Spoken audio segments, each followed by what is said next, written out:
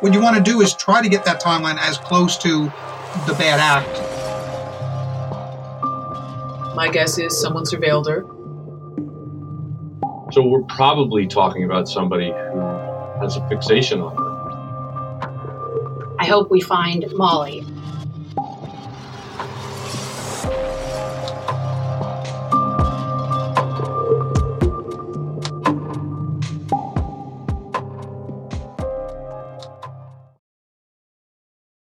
Y'all, you deserve professional hair color that makes you look your gorgeous best, delivered right to your door. You can take your hair coloring at home to the next level with Madison Reed, and it starts at just $22. Women have had two options for coloring their hair for decades. That at-home color you got out of a box that's outdated, or going to the time and expense of a traditional salon. Many clients of Madison Reed comment on how their new hair color has improved their lives. Women love their gorgeous, shiny, multi-dimensional, healthy-looking hair. This is game-changing color you can do at home. And you'll look like you just came out of the salon.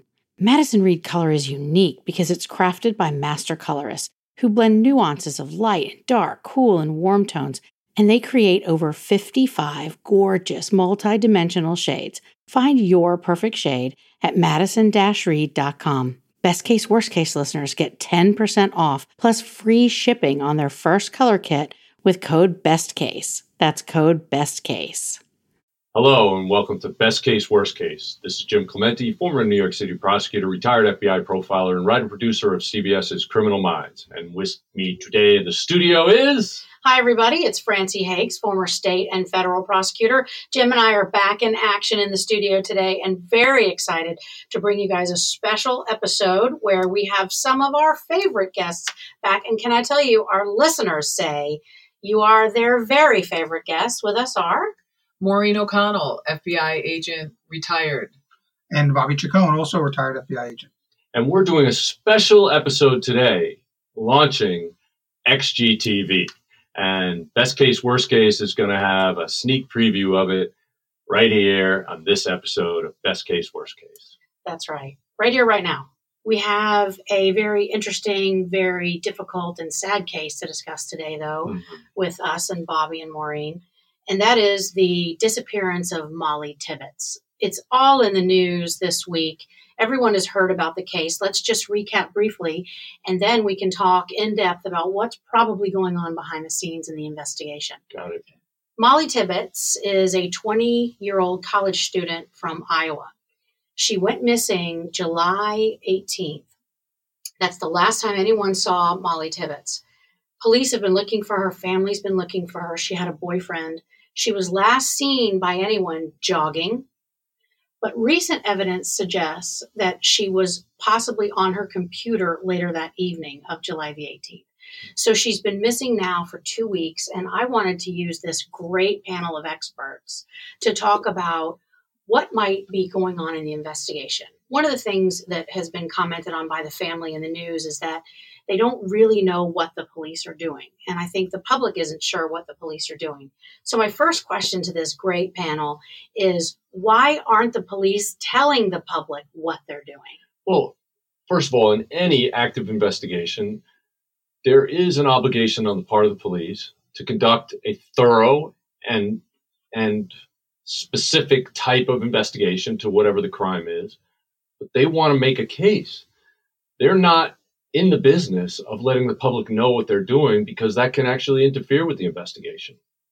Sometimes there's a very strategic reason the way they handle the public relations of a case. Sometimes you let more information out, sometimes you let less. It's really should be the driving force behind that strategy should be what's ever best for the case. The case in this case being finding this girl or finding the perpetrators who committed this crime.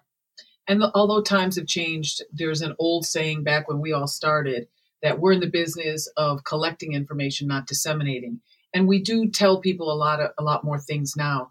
But a lot of these things really do have to be held close to the vest. But we're seeing a real shift in the last 5 or 6 years where people are starting to put information out there and ask for help early, which is important in a case like this, I think. Well, typically what we did in the FBI was assign a family liaison officer, somebody who didn't necessarily know what was going on in the investigation, but who could act as the liaison between the family and the investigators. And that did a couple of things. One, it made sure that the family knew that the investigative team, whoever it was very involved and they cared about what was going on in the family.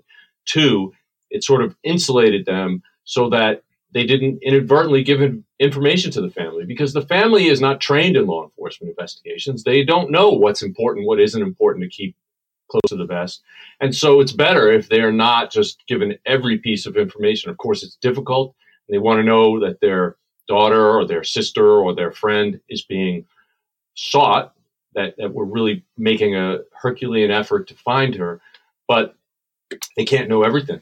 And there has to be a balance. And what's really most important is that we get her back alive and that they make a case against anybody if there's criminal activity involved. And quite frankly, the sad truth is that in some of these cases, particularly early on, some of the family members may be in the pool of suspects. As sad as it is, as awful as that is to consider, that's part of the investigation. Well, it's always in any kind of, and this looks like a potential abduction investigation, you always have to rule out the people closest to the victim.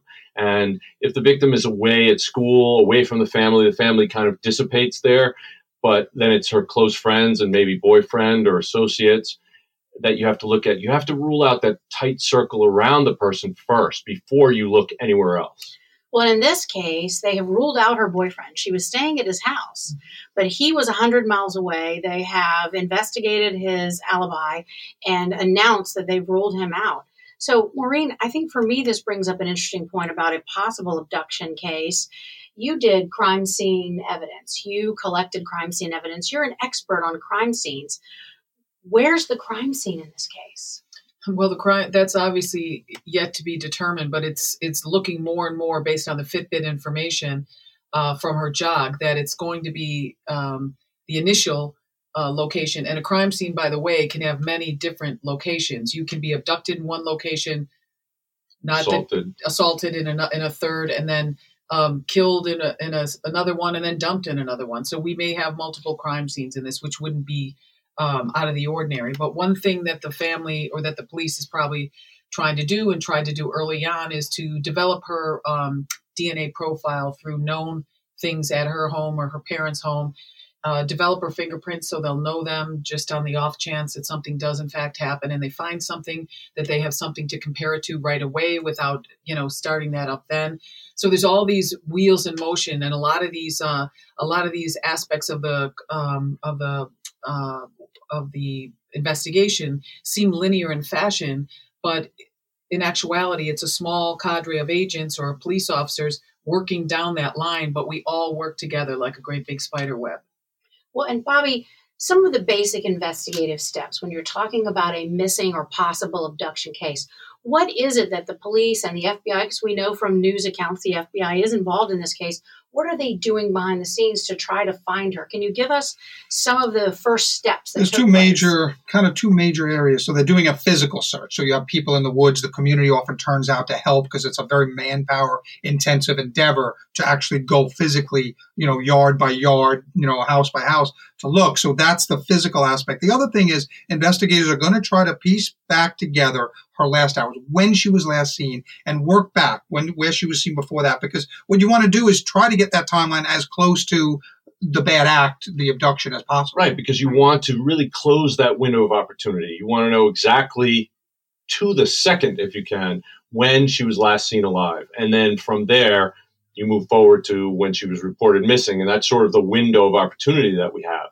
So in this case, though, I have to say, I wrote an episode of Criminal Minds called Target Rich about a situation just like this. And it was based on the fact that when young women and young men go to college, many times it's the first time they're ever away from home for a long period of time. Now, this happens to be in the summer, so I'm not sure what the circumstances were. Was she still staying around school? She was staying at her boyfriend's house. Was that by the campus? Was that somewhere else?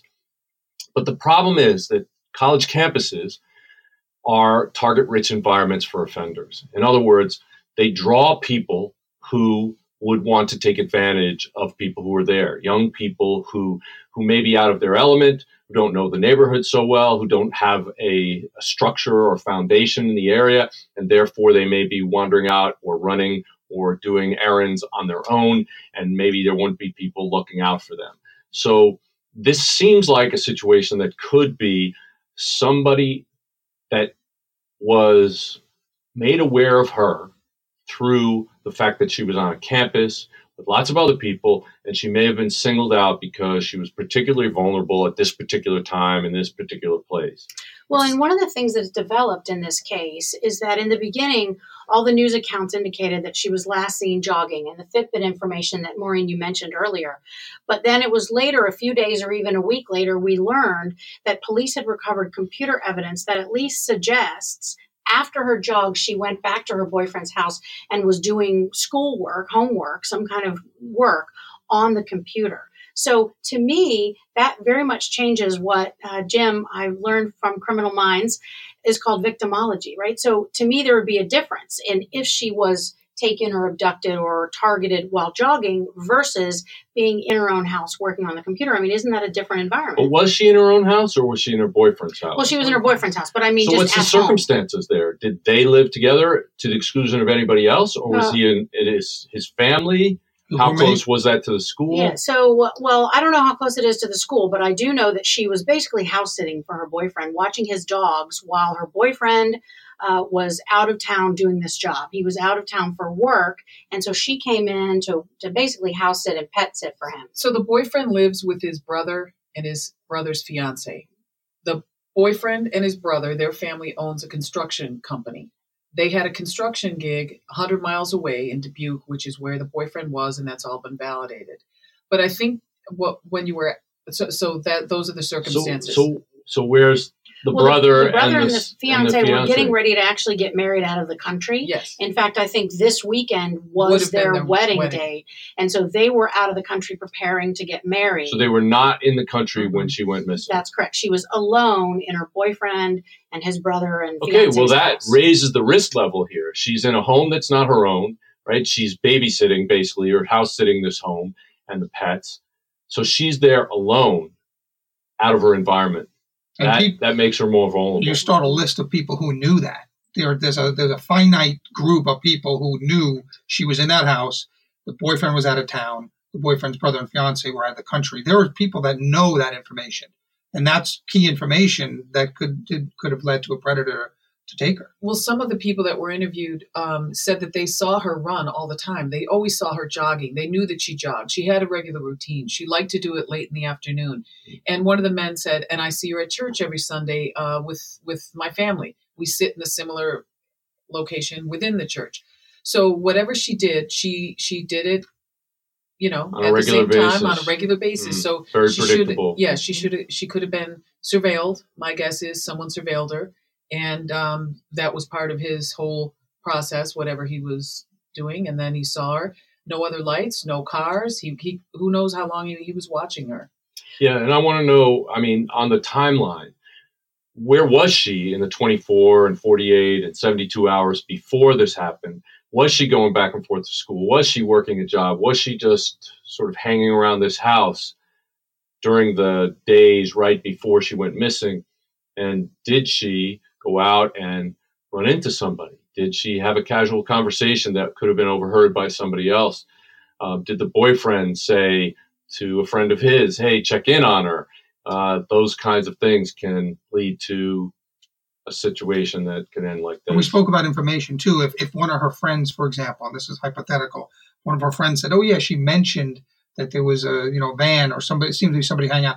Police may be in receipt of that information. They may not want that information out there. Of course not. So that might be, so some of these cases where we see information being withheld are very frustrating for the public, very frustrating for the family. It's a strategic advantage to the investigation. And that's really what counts. And that's what the investigator's primary objective is, to have a successful conclusion. We have separate victim, witness, family liaison people who do that stuff. And as Jim said, they're kind of separated from the case because of that. You don't want the family getting too much information. And because when you think about that, what you just said, married with what you just said, when you have when you have information that you don't feel comfortable giving the family for whatever reason, and one of the reasons is they're extremely emotional. And when you're emotional, things aren't very predictable. So you don't want the family to know. You obviously then can't tell the public. So some of the things are just to either shield the family, or if it is, let's say hypothetically, we saw this van and the family member knows someone that drives a van like that,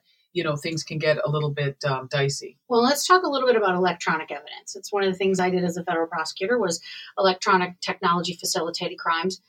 And today, especially for a 20-year-old, she must be on social media. Well, the fact that there's information that she was last, quote, seen on the internet, that means that there is another option, that somebody could have gotten access to her through that. Well, and she sent her boyfriend a Snapchat photo.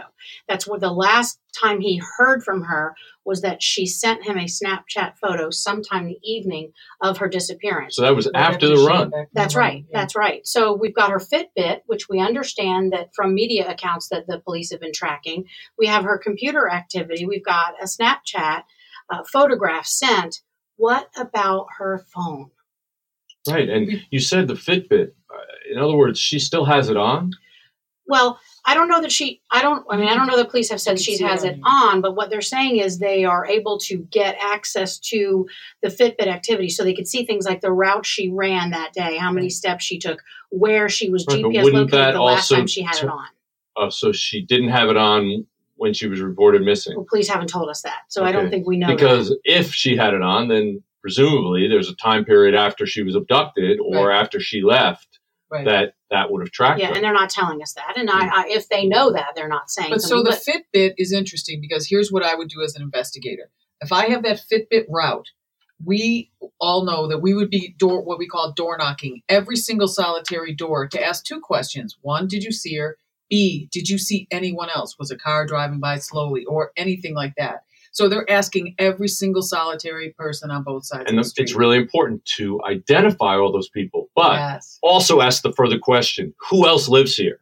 Who else comes here every day? Who else has stopped by your house to do work, to deliver packages or whatever? Because what happens is that expands the number of people who could have gotten access to her on that route. Yep. And so that makes this case incredibly complicated. I mean, the Fitbit evidence helps, but on the other hand, it also makes this a bigger investigation because you know her route. You have to talk to everybody, not just the people that live on it, but like you said, Jim, all the people who may interact on it and could have seen her jogging and use that as an opportunity.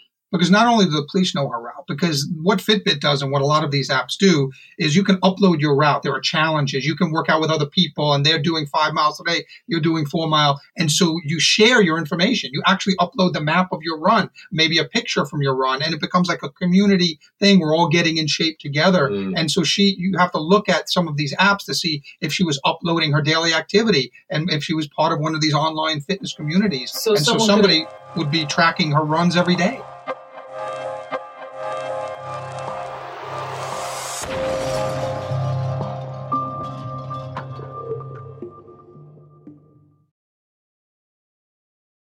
Well, so I want to go back to the phone because we know that there's a Fitbit and a computer involved.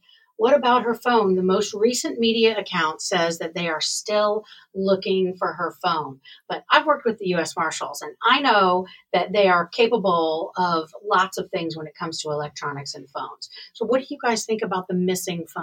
Well, I mean, it could be destroyed. It could be that it's off and the power source is removed. And it could be that none of those things are happening and they are tracking it. I don't know. And obviously thrown it into water. But the phone could be a significant piece of evidence that obviously if it's providing leads, law enforcement's definitely not going to tell the public at this moment because it might be providing leads. They will not tell the public if it doesn't benefit the investigation. Right. That's always the driving force behind the public relations arm of an investigation. If it benefits the investigation, then we do it. If it doesn't, then we don't. Because the bottom line is we need to successfully complete the investigation. So let's say, for example, that she's turning the phone on intermittently, like once every 2 hours or something, because she knows she has her abductors don't know she has her phone and she knows that she doesn't have a charger. So she turns it on so that it'll ping once or twice and turns it off. hoping that we're going to find her. They're not obviously going to put that information out, just like Bobby said. So that to me is, that would be like a hopeful. Well, and we've all seen that in trials, right? Where to prove a drug deal or practically anything else where you can put the offender where their phone is, it can ping off of towers and you can use a general location. So hopefully they're looking into her phone. Let's talk a little bit about suspects. Jim, this would be a case that you worked as a profiler, this kind of potential abduction case. What are you looking for? Who are you looking at? And how do you find potential suspects? Well, in this particular case, you're talking about a young lady who's 20 years of age. She's a college freshman. She probably a sophomore going or junior. Well, I mean, it's summer. It's summer, Yeah, so but I think she she was doing schoolwork. So I think she's in summer school. That's the impression I got from the media. But yeah, she's probably a sophomore. She's probably going into her sophomore year then, as opposed to finishing her sophomore year, right? Probably. So, she's young. And again, she's new to this whole college environment. This is not something that she's been doing for many years. And so that makes her particularly vulnerable. And being in a location other than her own home, that makes her vulnerable to a greater degree. So we're probably talking about somebody who has a fixation on her, who either that or she's a victim of opportunity. In other words, she, by being at her boyfriend's house and by being alone, that somebody either came there because they were normally going to come to that house or came there seeing her maybe run that afternoon and then come back. And so they took advantage of the time when she was alone and vulnerable, getting ready for bed or something like that, and they came in and took her. Now, there may have been a knock at the door, and because she doesn't normally live there, she may not have had her security awareness up, and so she could have opened the door. As my understanding, there's no evidence that there's a break-in or no evidence of violence or a struggle. So they either used a ruse typically, or they had some, quote, legitimate reason to get her to open that door. So right now, I would say there's two groups of potential suspects. There's the people that are in her circle of friends or the circle of friends of anybody who actually lives in that home, and the neighbors and associates of them. And then there's the sort of stranger who happened to see her, happened to get fixated, got lucky that she was alone and took advantage of that. Well, and one of the things, I'm an old sex crimes prosecutor, so for me, I always think about sex offenders. And one of the things I know, Bobby, you would be doing as an investigator is looking at convicted felons in the area, right? Absolutely. Those who may be sex offenders or may be under court order at this moment on probation. Tell us a little about what you would do. So that's part of like an investigation like this is, multifaceted, and you have multiple people working on it. So somebody would be looking at her electronic footprint. Somebody would be doing a door-to-door canvas of the neighbors. Somebody would be looking at who her circle of friends are. So somebody would be rebuilding the last, 24 to 48 hours of her life. So all of that does take place. So yeah, somebody would be doing each of these. That's why the investigation like this early on take dozens and dozens, if not more people. And you try to enlist state, local resources stuff because it's just so manpower intensive early on in the investigation. Well, when I used to do these, we had a rash of kidnappings, you'll remember, in the late 90s and up to like 2005. We had a series of them, and we would door knock every sex offender within whatever particular region it was. And most of them have conditions where we can go in and search as well. So we would go in and search. And I remember one time we found something. I thought we had our guy, and we locked down the house and then brought in I wasn't working as a forensics person then, I was an agent. And we were looking for a little boy, and we found a pair of little boy underpants, and it became a whole big thing. We thought we didn't tell the family, and then ultimately it turned out not to be connected. A separate investigation ensued as a result of that. But what I'm saying is, when he said labor intensive, he's not kidding. It is, and you never know. Every door you go up to, you don't know if you're going to be met with the shotgun or with the actual offender, and you're telling yourself as you're walking in, I have to pay attention to every single solitary detail because a child's life depends on it. Well, let's talk suspects. and I want to be careful about this because all we have are media reports. So these facts are just based on what we've read in the media accounts. There are really a couple of people that have been developed that are reported by the news as possible suspects. One is a pig farmer. The pig farmer has been, in the press, we learned that he has 2 stalking convictions, 2 different women, a couple of years apart, one in, I think, 2010, one in 2014. The other person has been someone who's been arrested who was several miles away from this town where Mollie disappeared from. And he was picked up for grabbing a woman by the arm who was jogging, asking her for her phone number.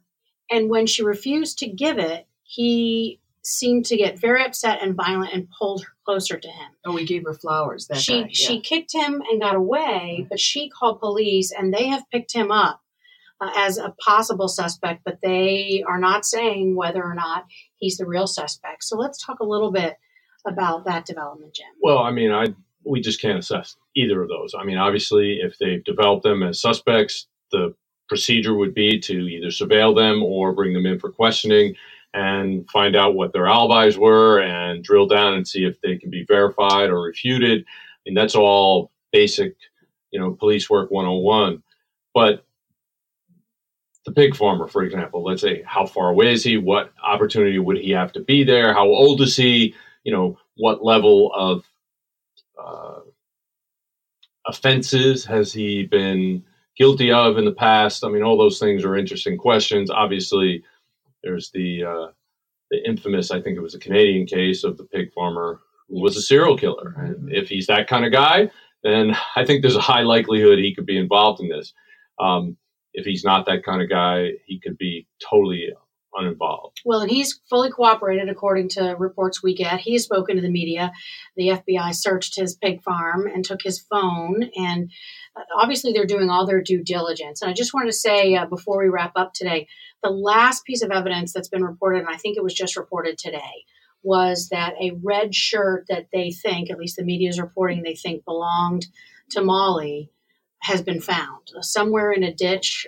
I don't know where, but it's apparently not far from the pig farm. And so my understanding is they're now redoubling their physical searches in all of the locations. And I think you've said it to me before, and so has Jim, about concentric circles. So I would imagine that that's what they're doing right now. Well, can I ask about this pig farm? Because what kind of pigs does he have on it? I mean, does he have 300-400-pound pigs that are capable of destroying and devouring an entire human Well, he was body? first reported as a hog farmer, which would suggest to this Southern girl that you are talking about large animals, yes.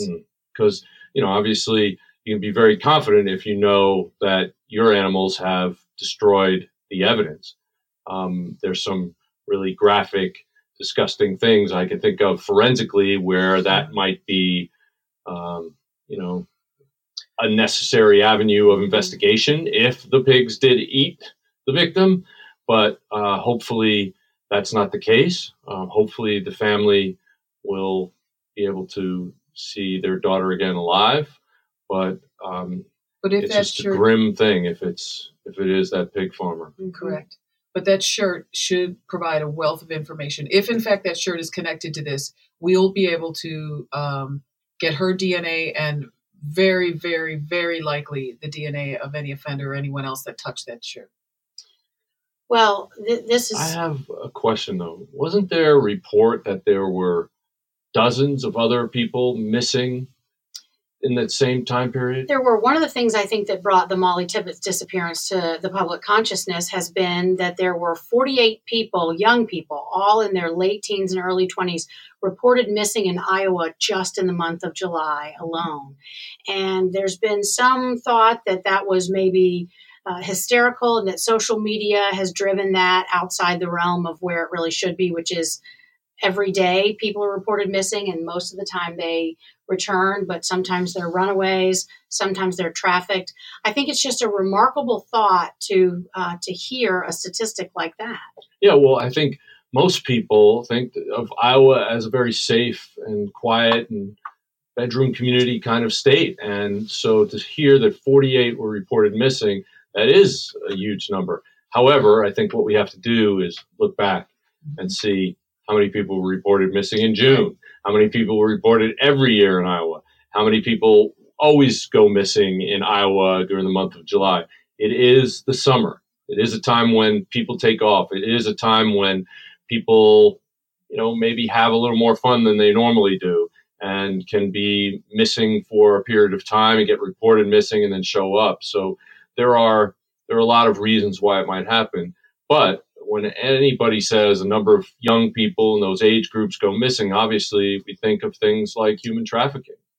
Well, and the Attorney General for Iowa commented that, generally speaking, when they winnow it all down and exclude runaways, I'm not sure how she quite defines that, but excludes runaways, there are as many as 12 juveniles, that is under the age of 18, reported missing every day in Iowa, which I think is a remarkable statistic. And the majority of them do come back, they said.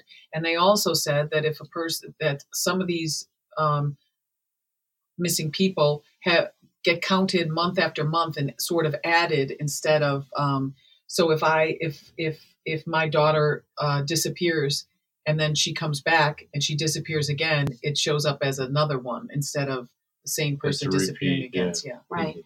Well, I think it's a distressing trend. If it's whether they're runaways or victims of crime, we should find them. I hope we find Mollie. Well, it's been great having you guys discuss this incredibly disturbing case, and I hope that we can get back together soon and talk about the great resolution to this case. That would be wonderful if it has a happy and uplifting resolution. But until next time, thank you for listening to Best Case, Worst Case. Best Case, Worst Case is an XG production. Produced by Jim Clementi at Empire Studios, LA. Engineered and edited by Mike Thal. Music composed and performed by Simba Sumba. And hosted by Wondery. You can listen to Best Case, Worst Case on your favorite listening app. We are on Spotify, Stitcher, Apple Podcasts, and wherever you listen to podcasts.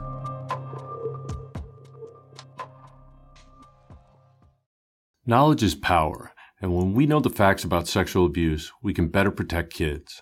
Darkness to Light has already trained more than 1.4 million adults to keep children safe from sexual abuse. I'm one of those 1.4 million, Jim.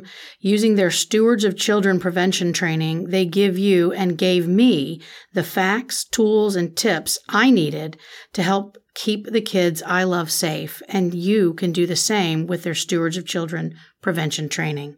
Get trained today to prevent, recognize, and react responsibly to child abuse in your community. Learn more about Darkness to Light and child sexual abuse prevention at www.d2l.org. That's D, the numeral 2, L.org.